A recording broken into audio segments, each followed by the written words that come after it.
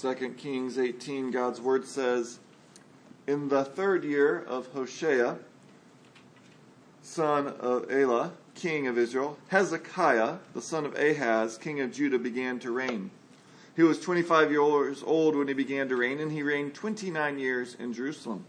His mother's name was Abi, the daughter of Zechariah, and he did what was right in the eyes of the Lord, according to all that David his father had done.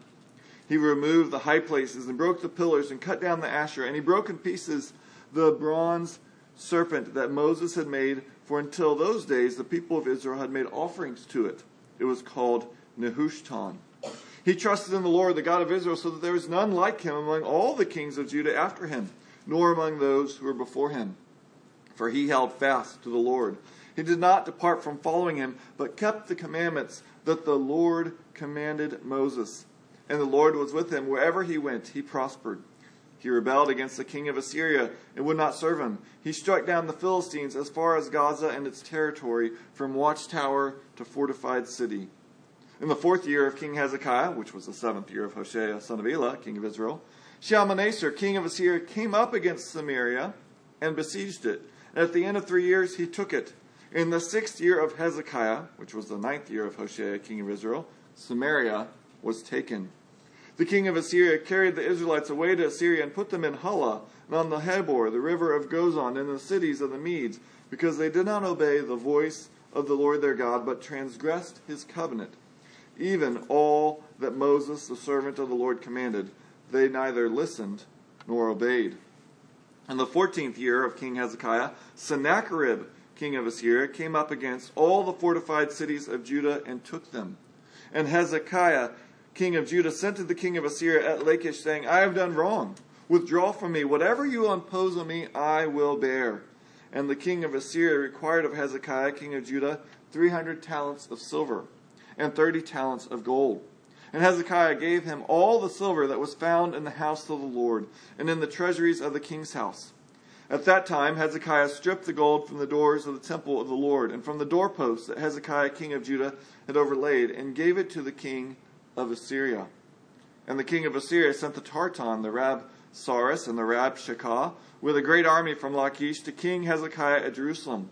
And they went up and came to Jerusalem. When they arrived, they came and stood by the conduit of the upper pool, which is on the highway to the washer's field. And when they called for the king, there came out to them Eliakim, the son of Hilkiah, who was over the household, and Shebna, the secretary, and Joah, the son of Asaph, the recorder. And the Rabshakeh said to them, Say to Hezekiah, Thus says the great king, the king of Assyria, On what do you rest this trust of yours? Do you think that mere words are strategy and power for war? In whom do you now trust that you've rebelled against me? Behold, you are trusting now in Egypt, that broken reed of a staff, which will pierce the hand of any man who leans on it. Such is Pharaoh of any man who leans on. Such is Pharaoh, king of Egypt, to all who trust in him. But if you say to me, We trust in the Lord our God, is it not he whose high places and altars Hezekiah has removed, saying to Judah and Jerusalem, You shall worship before this altar in Jerusalem? Come now, make a wager with my master, the king of Assyria. I'll give you 2,000 horses, if you're able to, on your part, to set riders on them.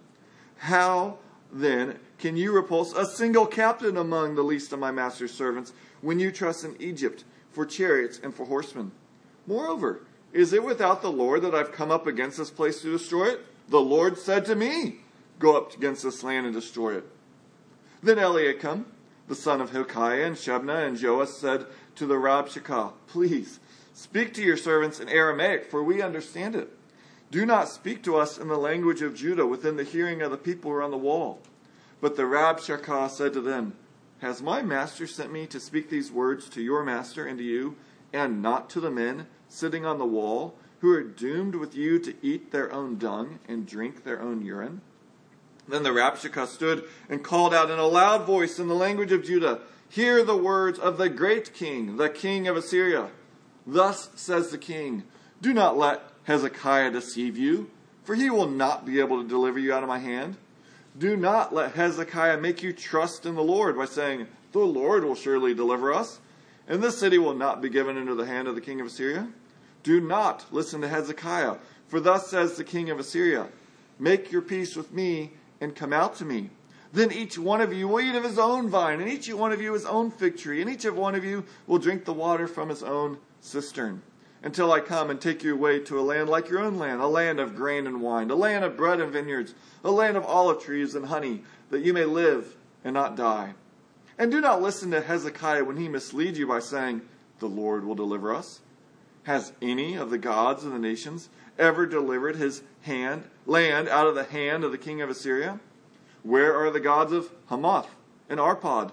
Where are the gods of Sepharvaim, Hena, and Ivah? Have they delivered Samaria out of my hand? Who among all the gods of the lands have delivered their lands out of my hand, that the Lord should deliver Jerusalem out of my hand?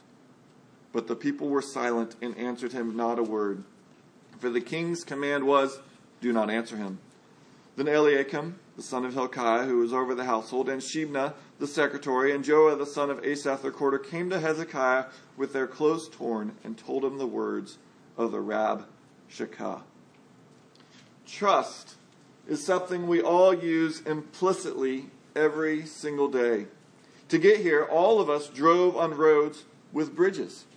Thus, you trusted some engineer who years ago made calculations for the span of that distance and how much weight would be needed, how much concrete and steel must be up there so that your car would not go falling through. You trusted the person who mixed the concrete and those who poured it, that they actually did it according to how they should. You trusted the person who delivered the iron ore, the person who smelted it and put it into I-beams, and then those who attached it, that they did all of those things correctly. On top of that, you trusted TxDOT, that they would inspect our bridges and make improvements, as they've been doing the last couple of months around here. And yet, though 99.9 for lots of going on % of the time we're correct in our trust, sometimes that trust is unfounded. This year in Pittsburgh, a bridge collapsed, sending a bus and a car falling 150 feet. Some of you may remember back in 2007, traffic was crawling across downtown Minneapolis when a part of the bridge across the Mississippi River collapsed. 111 cars plummeted into the river, leading to 13 deaths and 145 injuries. Not even a mile from here, our bridges have been closed as a truck dropped machinery and had a hole big enough that if a car went through at the wrong time, would have probably plunged to serious injuries, if not death. So on what do you rest your trust of driving on bridges? And some of you are probably Googling now how to get home with no bridges. But that's not removing trust. That's just switching it. Because to ride in your car, you're trusting that every safety component in the vehicle, whether that be brakes, door latches, seat belts, air safety bags, were made by people who didn't cut corners. That they weren't sitting in their shift and go, this brake line looks a little bad, but I'm going to fill out that report. I'm going to have to go, I'm just going to put it on. It'll probably be fine. But if they did do that, your brake line might bust on the way home, lose pressure in your brakes, and you might not be able to stop. If you're not the driver, then you're trusting the driver that they know the rules and they're going to follow them, and the other people driving that they are in control of their faculties and that they are going to follow the rules. You're trusting some engineer and some electrician that then when they wired and set up the lights, they didn't make a mistake so that green happened in 2 different directions and you're T-boned. You're trusting implicitly thousands of people when you get in your car and you drive from point A to point B. And it's impossible not to live a life of trust. You could say, okay, I'm leaving home. I'm going to go be a hermit. But you're going to have to build some structure, and you're going to trust that the materials you used are going to last. You're eventually going to eat some food, and you're going to trust that whatever book you read or whatever you looked into to say this is not poisonous was telling you the truth. We are all people of trust. So on what do you rest your trust? And that is the issue before us here, 2 Kings 18. And really in this passage, we are given first three sketches of trust and doubt in the first 18 verses. We're given people who trust the Lord, and we're given people who doubt the Lord, and what happens. And then, in the rest of the chapter, the second half, verses 19 through 36, we see challenges to Israel's, or in this case, Judah's trust. But the chapter begins, the first section, sketches of trust and doubt, with being told of the reign of King Hezekiah. And he is a very important king, and he'll be given 3 chapters detailing his reign. And we're told that he was unlike any other king. He was better than them because he was like the King David. If you've been with us as we've gone through the books of Kings, you'll know that often the kings of Judah, it would say, they did what was right in the eyes of the Lord, and then it would say, but they didn't remove the high places. Well, Hezekiah is better than all of them because it tells us, not only did he do what was right in the Lord's eyes, but he did remove the high places. Not only that, he went after the Asherah poles and cut them down. He even destroyed the serpent that Moses made in Numbers 21. Now, Moses didn't do anything wrong. If you go to Numbers 21, you'll read that Israel was rebelling against the Lord. They were grumbling, and so God sent serpents to discipline them. And if they did not get help, they died. And yet God in his grace had Moses craft a serpent, put it on a pole, and lift it up. And if the people who were bitten would just look to the pole, look on the serpent, they would be healed. And yet tragically, the Israelites took this image, which God gave them to bring deliverance, and made that the object of worship, rather than the God who gave the object so that they might be delivered through him. So Hezekiah does what we should always do when we take any creation and make it as important as the Creator. When we worship it, we should remove it. And so Hezekiah gets rid of it. So Hezekiah is faithful in removing false worship. But not only that, he then also is faithful to cling to the Lord his God. It tells us, verse 6, he kept all the commandments that Moses gave them. Now, we shouldn't read any of this as though he was perfect. Of course, he's going to sin, and we'll see some mistakes he made this morning. But the overarching picture of his reign is one of godliness, of being a king better than anyone since King David and better than those after. And in this, as he's trusting the Lord, we read in verse 7 that the Lord was with him. So he begins to have military victories, and he does what a king should do. Look, we're going to trust the Lord, so you know what? I no longer need to send tribute to Assyria. Assyria, we're done. We're rebelling against you. So we're given this first sketch of Hezekiah, a man who trusted the Lord, and we see that it is going well with his life. But then the story pauses, so to speak. Like a movie, you're being shown a scene, and then it pauses and it fades, and they make you show, by the way they depict it, that they're going back in time to show you an event to understand what's happening today.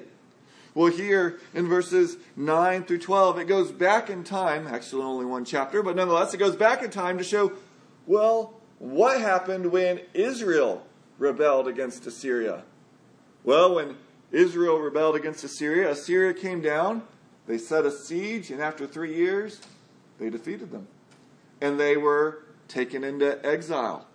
But it doesn't leave us wondering, why did this happen? It tells us in verse 12, this happened because they did not obey the voice of their Lord their God, but transgressed his covenant, even all that Moses, the servant of the Lord, commanded. They neither listened nor obeyed. So we've had this sketch of Hezekiah, a man faithful to God, trusting God, and things are going well. We have the second sketch of Israel did not trust the Lord, was not faithful, and they are punished. So next, we're given a third sketch, for Assyria responds to Hezekiah's rebellion by invading Judah. Not only does Assyria invade the land, we read in verses 13 and on, but they also took fortified cities. But then we see Hezekiah begin to waver, and he has some doubt. Earlier we had read for us 2 Chronicles 32 that talked about how when this happened, Hezekiah strengthened the walls, built towers, made weapons, all things that people of God should do. He also said, be strong and courageous. Do not be afraid or dismayed before the king of Assyria and all the horde that is with him. For there are more with us than with him. With him is an arm of flesh, but with us is the Lord our God to help us and to fight our battles. And the people took confidence from the words of Hezekiah, king of Judah. And we think, wonderful. Even in the midst of this massively intimidating and ruthless army, Hezekiah stands firm. Yet then we read 2 Kings 18, verse 14, where there we're told, and Hezekiah, king of Judah, sent to the king of Lachish, saying, I have done wrong. Wait, what's going on? I thought Hezekiah was this perfect king who always did what was right. Well, no, Hezekiah was a sinner too, and in this, he wavers. He says, basically, I don't think the Lord's going to pull through. I'm going to have to take care of this in my own strength. I know what to do. A bribe. That always gets these kings out of here. And so he asks how much. He gets the money, and he sends it. Well, what is going on? How could Hezekiah be David-like? Be better than any king before and after, and now resort to bribing enemies? Well, what's going on is Hezekiah is a person like all of us. And godly people, even people who trust the Lord, sometimes waver, stumble, and fall. Perhaps no greater example of this in Scripture is the Apostle Peter. He is there with boldness saying, Jesus, you're the Christ, the Son of the living God. Okay, so you'd think if you hold this affirmation, everything Jesus says, you would say, wonderful. And not a minute later, he's rebuking Jesus for saying, I need to go to the cross. How can he say these things back and forth? He will be the Peter who will say to Jesus, though everyone will leave, I will stand by. And then he does it. When they come for Jesus, he grabs a sword and he's going. And yet, that same night, he'll flee. And then when he circles back, he'll deny Jesus 3 times. This is the same Peter who had the vision of the sheet coming down from heaven and being told by God, the Gentiles can now receive the gospel, and going and seeing Cornelius and other Gentiles receiving the Spirit, and him being faithful in the Jerusalem council in Acts 15 to say all people can come to Christ. But then we read in Galatians that he distances himself from the Gentiles out of fear of other believing Jews. Well, this is Peter. How can Peter do this? Well, because Peter is like Hezekiah, and he's like us. That sometimes we stumble, we waver, and we fall. And thus, there's a warning. Anyone who thinks he stands, take heed lest he fall. And yet there's also an encouragement for, like Hezekiah and like Peter, if we confess our sins, God is faithful and just to forgive us and cleanse us from all unrighteousness. And yet there's a sad irony in this, because when Hezekiah broke his trust, when he said, you know what, Lord, I don't think you're going to do this. I'm going to have to bribe. What happened? Well, Sennacherib said thanks. He pocketed the money, and then he still sent troops anyways. He didn't say, I'm leaving. He just said, well, thanks for robbing all the gold off your temple. I was going to take a lot of work. You've done that for us, and now we're still going to come conquer you.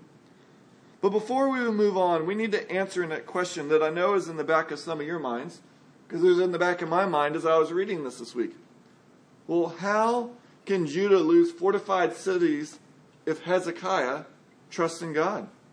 If Hezekiah rules so justly and righteously, shouldn't he only have victories and successes? Well, let's note 2 things, one of which we'll discuss more next week, and that is, in this world, none of us is alone. God is not just interacting with Jeremy or Abigail or Jerry. He's acting with all of us. And sometimes what's happening to one of us affects others.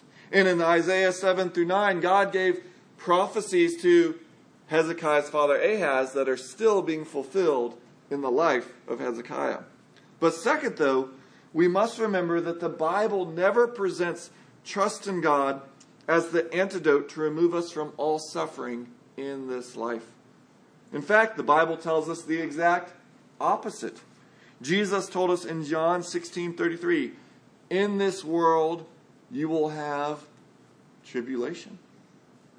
He didn't say, if you become my disciple, it's easy road the rest of the way till you slide into glory. He said, in this world you have tribulation. But he didn't end there, for he continued, but be of good cheer, for I have overcome the world. Yes, Jesus is the cure for all suffering. One day all pain, sickness, and death will be gone. Yet that will be when he returns. Thus, Paul tells us, 2 Timothy 3:12, indeed, all who desire to live a godly life in Christ Jesus will be persecuted.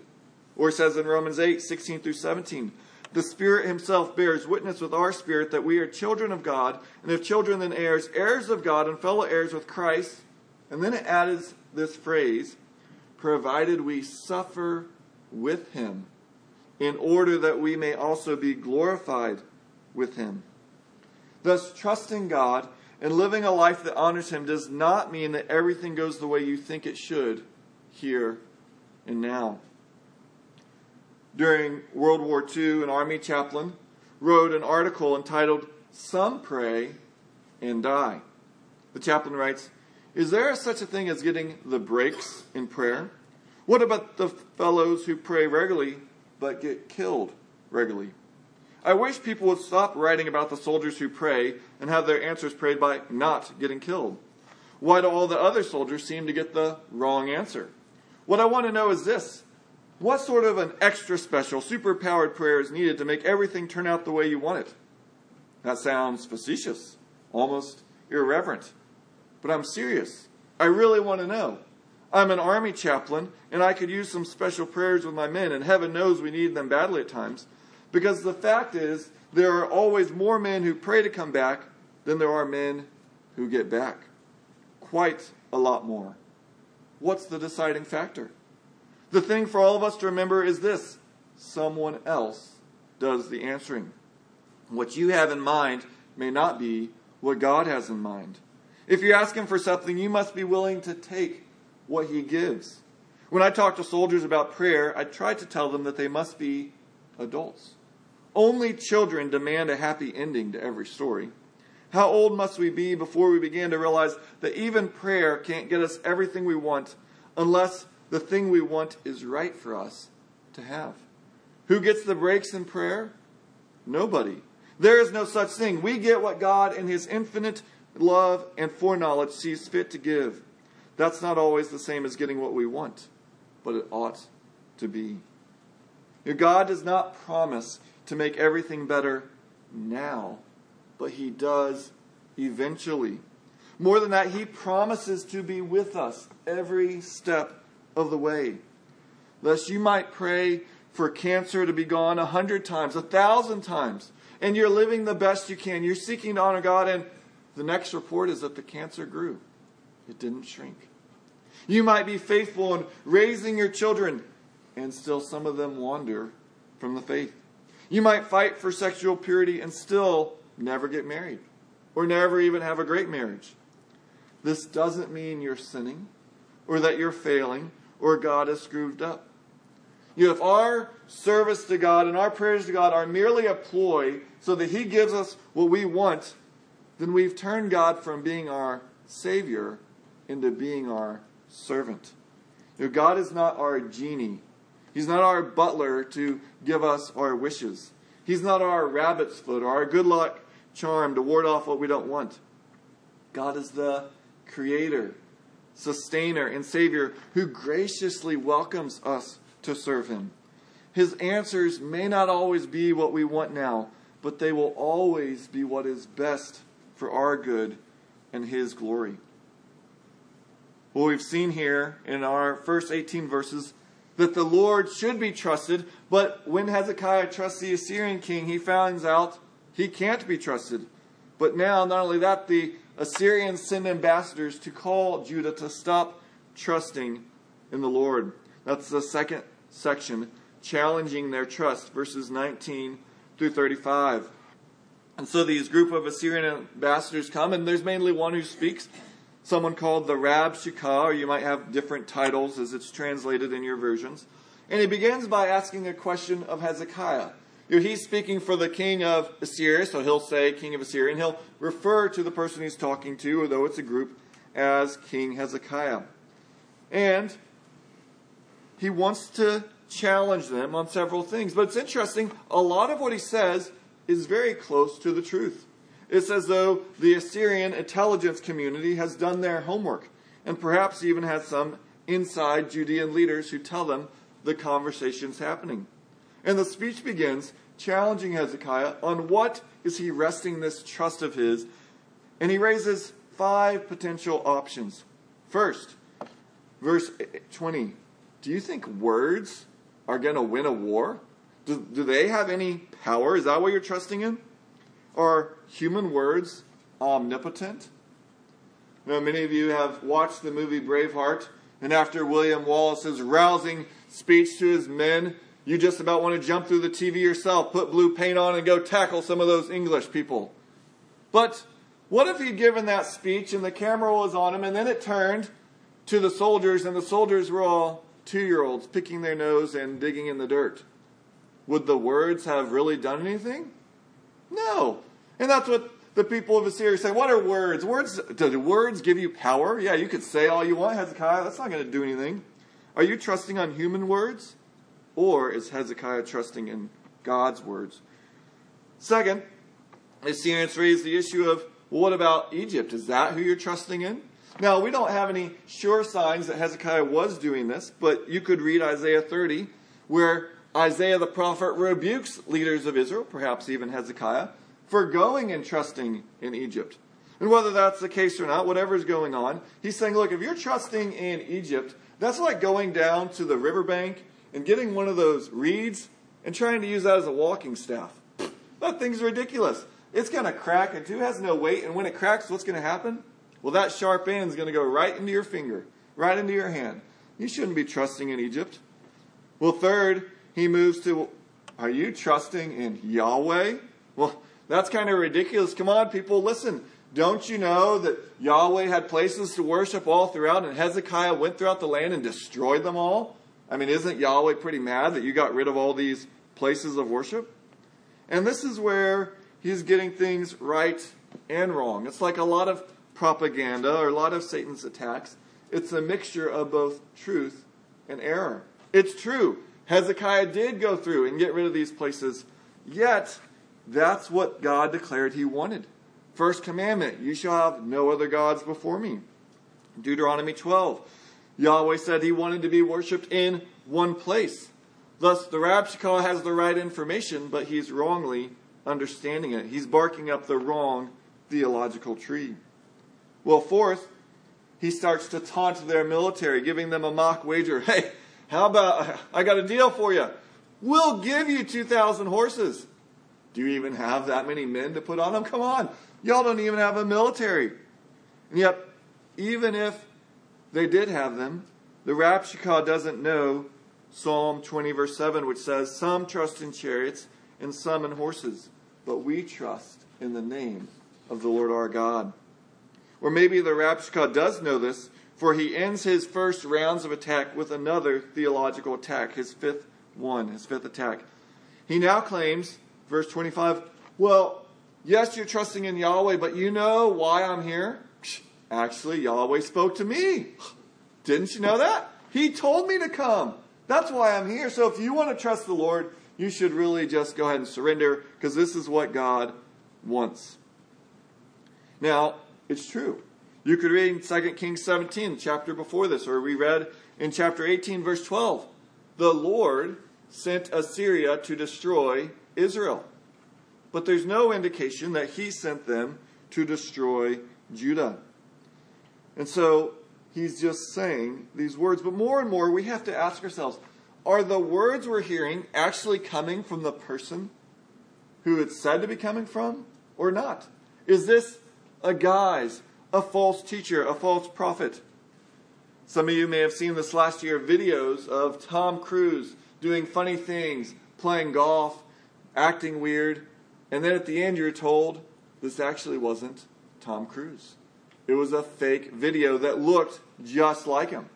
It was all funny, not that serious, except you also may know that in the war in Ukraine this year, right at an important point, the Russians released a video of President Zelensky calling all the Ukrainians to lay down their arms and to surrender to the Russians. And yet, it was a fake video. And these fake videos are getting better and better so that you could look and go, yeah, I've seen Tom Cruise. That's him right there. And it's actually not Tom Cruise. Can we even trust anymore what we see with our eyes?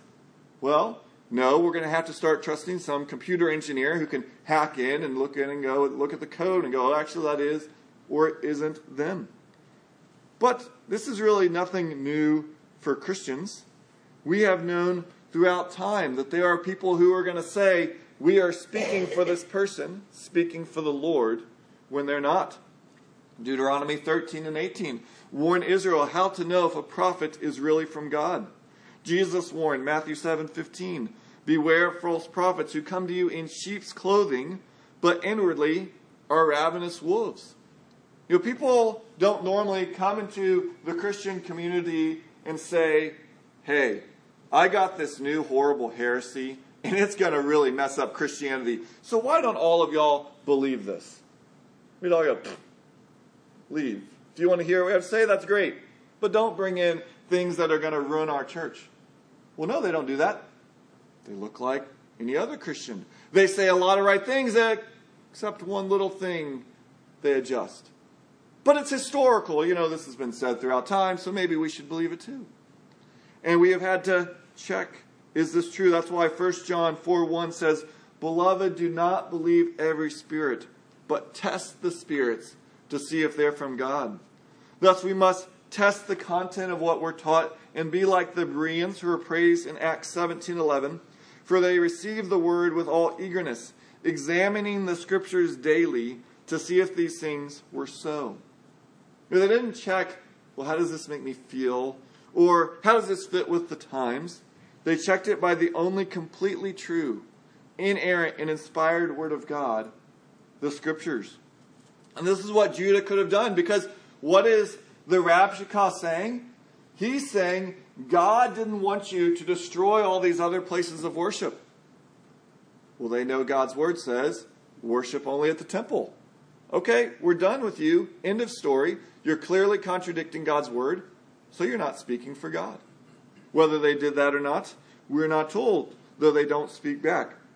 But just as the king of Assyria had these ambassadors speaking to Israel, to Judah more correctly, Hezekiah has ambassadors who listen and they reply and they say, whoa, could you stop really saying all this in Hebrew because all these other men are hearing this? Why don't we talk in Aramaic? You know, international diplomacy, we could talk in that language. And he goes, no. Did I come here just to warn some ambassadors? No, what about those men up there who are doomed to have to eat and drink their own feces? And so he then says, look, I'm going to talk to them. And he speaks louder to the men on the wall. And he wants to basically scare them into desertion. So he directly attacks Hezekiah 4 times. You may have noticed that verses 29 through 32, each time there's a direct statement, do not trust, believe, listen to, and then Hezekiah. Hezekiah can't deliver them, but Assyria can. It begins in verse 29 where he first declares, in the name of the great king of Assyria, they should not trust in Hezekiah. I mean, come on, really, guys? Do you think Hezekiah, he's going to be your victory? Goes on, the second attack. They shouldn't trust Hezekiah's words that somehow Yahweh will save them and keep them from Assyria. And he's basically saying, look, Hezekiah is manipulating y'all spiritually. Yeah, he's using all this religious lingo, wanting you to think God's going to save us. But is that really going to happen? Do they really think Yahweh will save them? In fact, third, you know what he says, verse 31, if you'll listen to me now, if you'll just come off the walls, if you'll just come make peace, your life's going to be great. If you'll surrender, you can keep drinking from your own vines. You can keep having your own cisterns. You know, this is similar to what God had promised in Deuteronomy. And it sure sounds a lot better than what they were just promised they were going to be eating and drinking if they stayed and fought. Come on, guys, dessert. Life's going to be great for you. Whatever they were thinking, Rabshakeh continues by giving his fourth direct challenge to trusting Hezekiah. And it's like the second. They shouldn't buy Hezekiah's words to trust Yahweh. Now, let's just pause. Could there be any more satanic attack than don't trust God, trust me? This is the garden. Oh, did God really say? Listen to my interpretation of reality. But the Rabshakeh seems blatantly oblivious to the fact that God is not like any other God, because what he's thinking was, well, look, we've gone and defeated all these other city-states, and did their gods do anything? Well, no. So yours is just like all the others. And so he starts labeling off all these city-states they've defeated. Well, what about Hamath? What about Arpad? What about Sepharvaim? What about Hena? What about Eva? Now, these are not random places. If you go back to 2 Kings 17 and look at the nations that were brought in after Israel was removed, several of them are these people. So these are now Judah's neighbors. They probably would have heard as they interacted in markets, yeah, we were defeated by Assyria and we've been sent back to live here. And yeah, it's horrible. We wish we could go back, but we'll get killed. And then he tops it off. Well, what about Samaria? What about them? Now, for Hezekiah and the men of the wall, this is not ancient history. This was 8 years before. This was probably cousins, relatives that they've known who are now in exile. Did Yahweh save the Israelites in Samaria? And if, like the Rabshakeh thinks, that God's power is only related to the size of the people that follow, then Judah's doomed. All of those other places were bigger. And yet, they still lost. But God's power is the same whether he has 0 followers or if every single person trusts him. God is completely unlike us. We are dependent beings. We depend on basic things. We need water, food, air. God needs nothing. Acts 17. The God who made the world and everything in it, being Lord of heaven and earth, does not live in temples made by man, nor is he served by human hands as though he needed anything, since he himself gives to all mankind life and breath and everything. And so the chapter ends with them being silent in reporting this to Hezekiah. But the issue before Hezekiah, before the men on the wall, and before today is the same. On what do you rest your trust for deliverance? Now, obviously, we're not sitting on walls with massive armies surrounding us, cutting off our supplies. Yet it is appointed for everyone once to die, and then the judgment. On what do you rest your trust that God will not condemn you, but rather allow you into heaven? God's holy and perfect character demands absolute sinlessness, absolute perfection. You might say, but that's impossible. No one can be perfect. No one can do that. And to the Israelites sitting on the wall in Jerusalem, it equally looked impossible. There is no way those thousands of soldiers can be defeated by this little ragtag bunch behind this wall.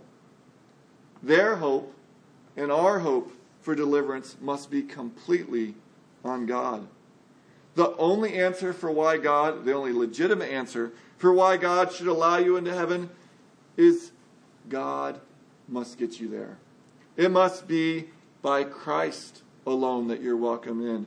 By faith alone that you're welcome. By God's grace alone. That you say, I have no other argument. I have no other plea. It is enough that Jesus died and that he died for me. That's what I'm resting my trust in.